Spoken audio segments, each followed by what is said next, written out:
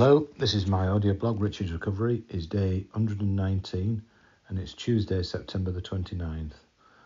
So, when I was in Trafford rehabilitation unit, I used to go into the physiotherapy section room, and I used to see the parallel bars, and I used to see the step exercise machine where you go up a couple of steps and then come down a couple of steps, and I used to see people going on them, and I never got anywhere near them when I was in Trafford.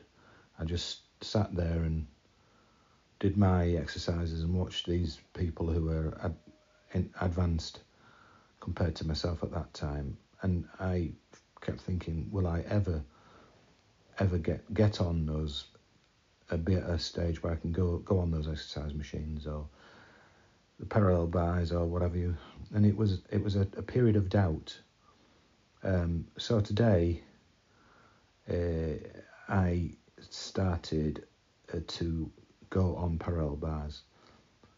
They're not specifically made as parallel bars, but it's my ramp at the front of the house, and the rails on the ramp at the front of the house, ever since I saw them, I thought those are perfect for parallel bars.